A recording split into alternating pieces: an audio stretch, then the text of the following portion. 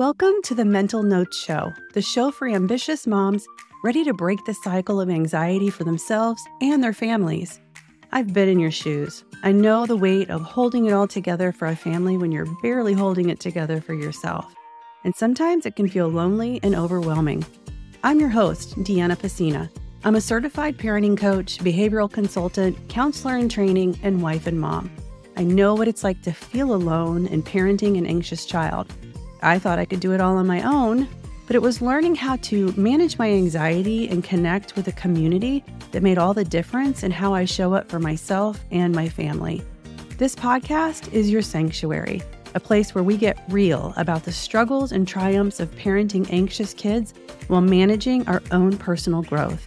We'll dive deep into communication hacks, identifying those sneaky triggers, and creating a home that's more peace and less chaos. So grab your favorite cup of something warm and let's go.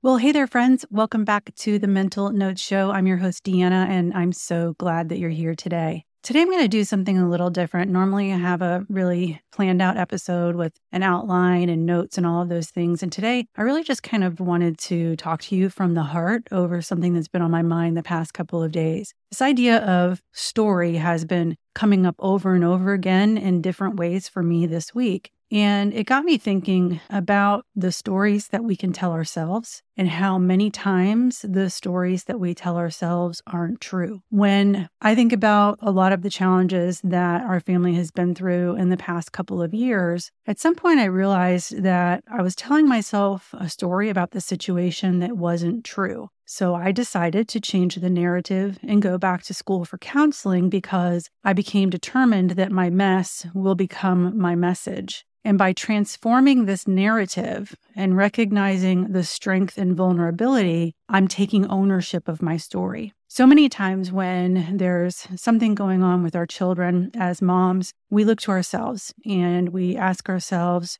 what could I have done differently? Where did I go wrong? Or we don't want to talk about it because we're embarrassed or we're afraid of what people are going to say. Or that one mom who's always talking about other people to you is probably going to talk about you to other people. So we guard ourselves because we don't want to get hurt. And we also guard ourselves because we don't want to violate our children's privacy to the things that they're going through. So it's a really challenging tightrope to walk. I was listening to something today on my walk, and it's from Donald Miller. He is the author of the book called Story Brand, and he's a business coach that I have followed for years, but he started out as a writer. And one of the things that really interests me about him is he's really dug into the idea of the hero's journey. And this is something that has interested me since I was in graduate school. I first learned about the hero's journey by reading the book called The Power of Myth by Joseph Campbell, or it was either that or The Hero with a Thousand Faces. Not 100% sure on the name, but I do know it was by Joseph Campbell.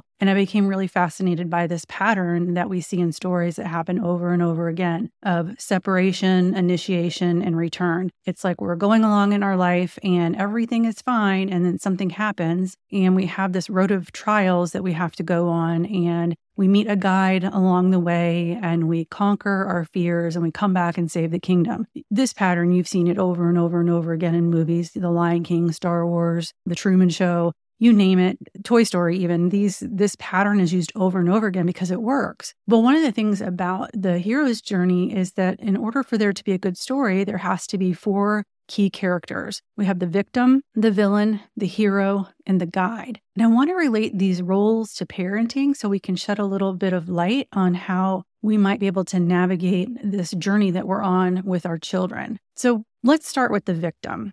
The victim mindset in parenting is, that person that that's always an energy drain. They're like an energy vampire. They never have anything positive to say. Anytime the phone rings, that there's going to be something wrong with them on the other end of it. But, you're always, the victim is always feeling overwhelmed and defeated and nothing is going right and always looking at the negative of a situation. The villain, on the other hand, is where we blame things on things outside of us, like external pressures or societal expectations or our own securities And when we let things from the outside make us feel like we're less than, or we'll never win because of this, X, Y, and Z, that's taking our power away from us. So when we're in the victim and villain mindsets, we're taking the power away from ourselves. When we recognize what those villains are, that can actually empower us.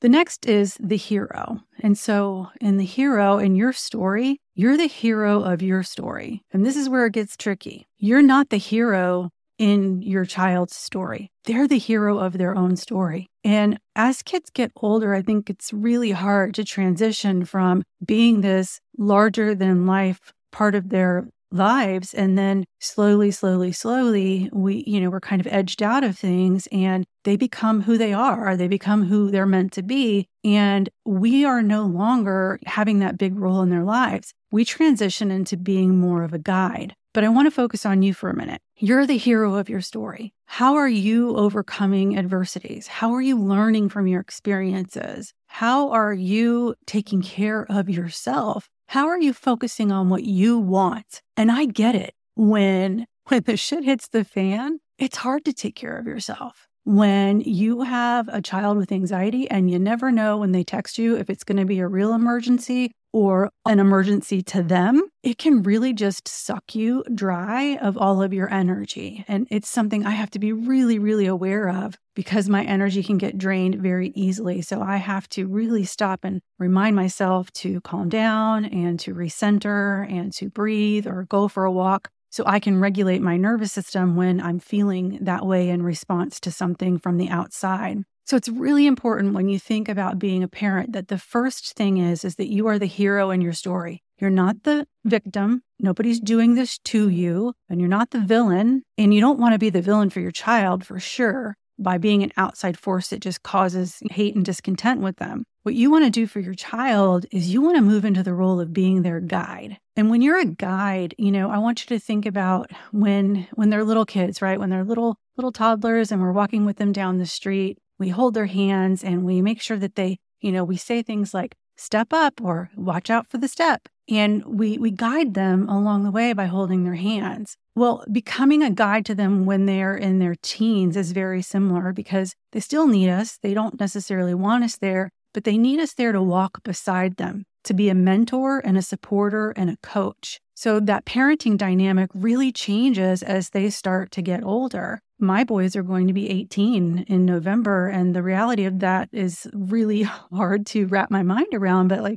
they're going to be adults technically. So that relationship has to shift and it has to change because at some point they're going to go out on their own and they're going to have to learn their own lessons and they're going to have to walk their own path. And as a parent, we need to be able to guide them through that process. In my studies recently, I've come across a word that really stuck out to me, and it's parakaleo. And it's a Greek word, and it essentially means to come beside, to walk beside someone. And in a counseling sense, it's a reminder that when I move into that profession, that it's not my job to fix people. It's my job to walk beside them and to sit with them and be on that journey with them and help them figure out what it is that they need to do for themselves. And the way that we do that with our children is we come from a place of empathy. We make sure that we communicate with them and we make sure that we set the example for them of what it means to be the hero of your own story. Because if they see you always putting them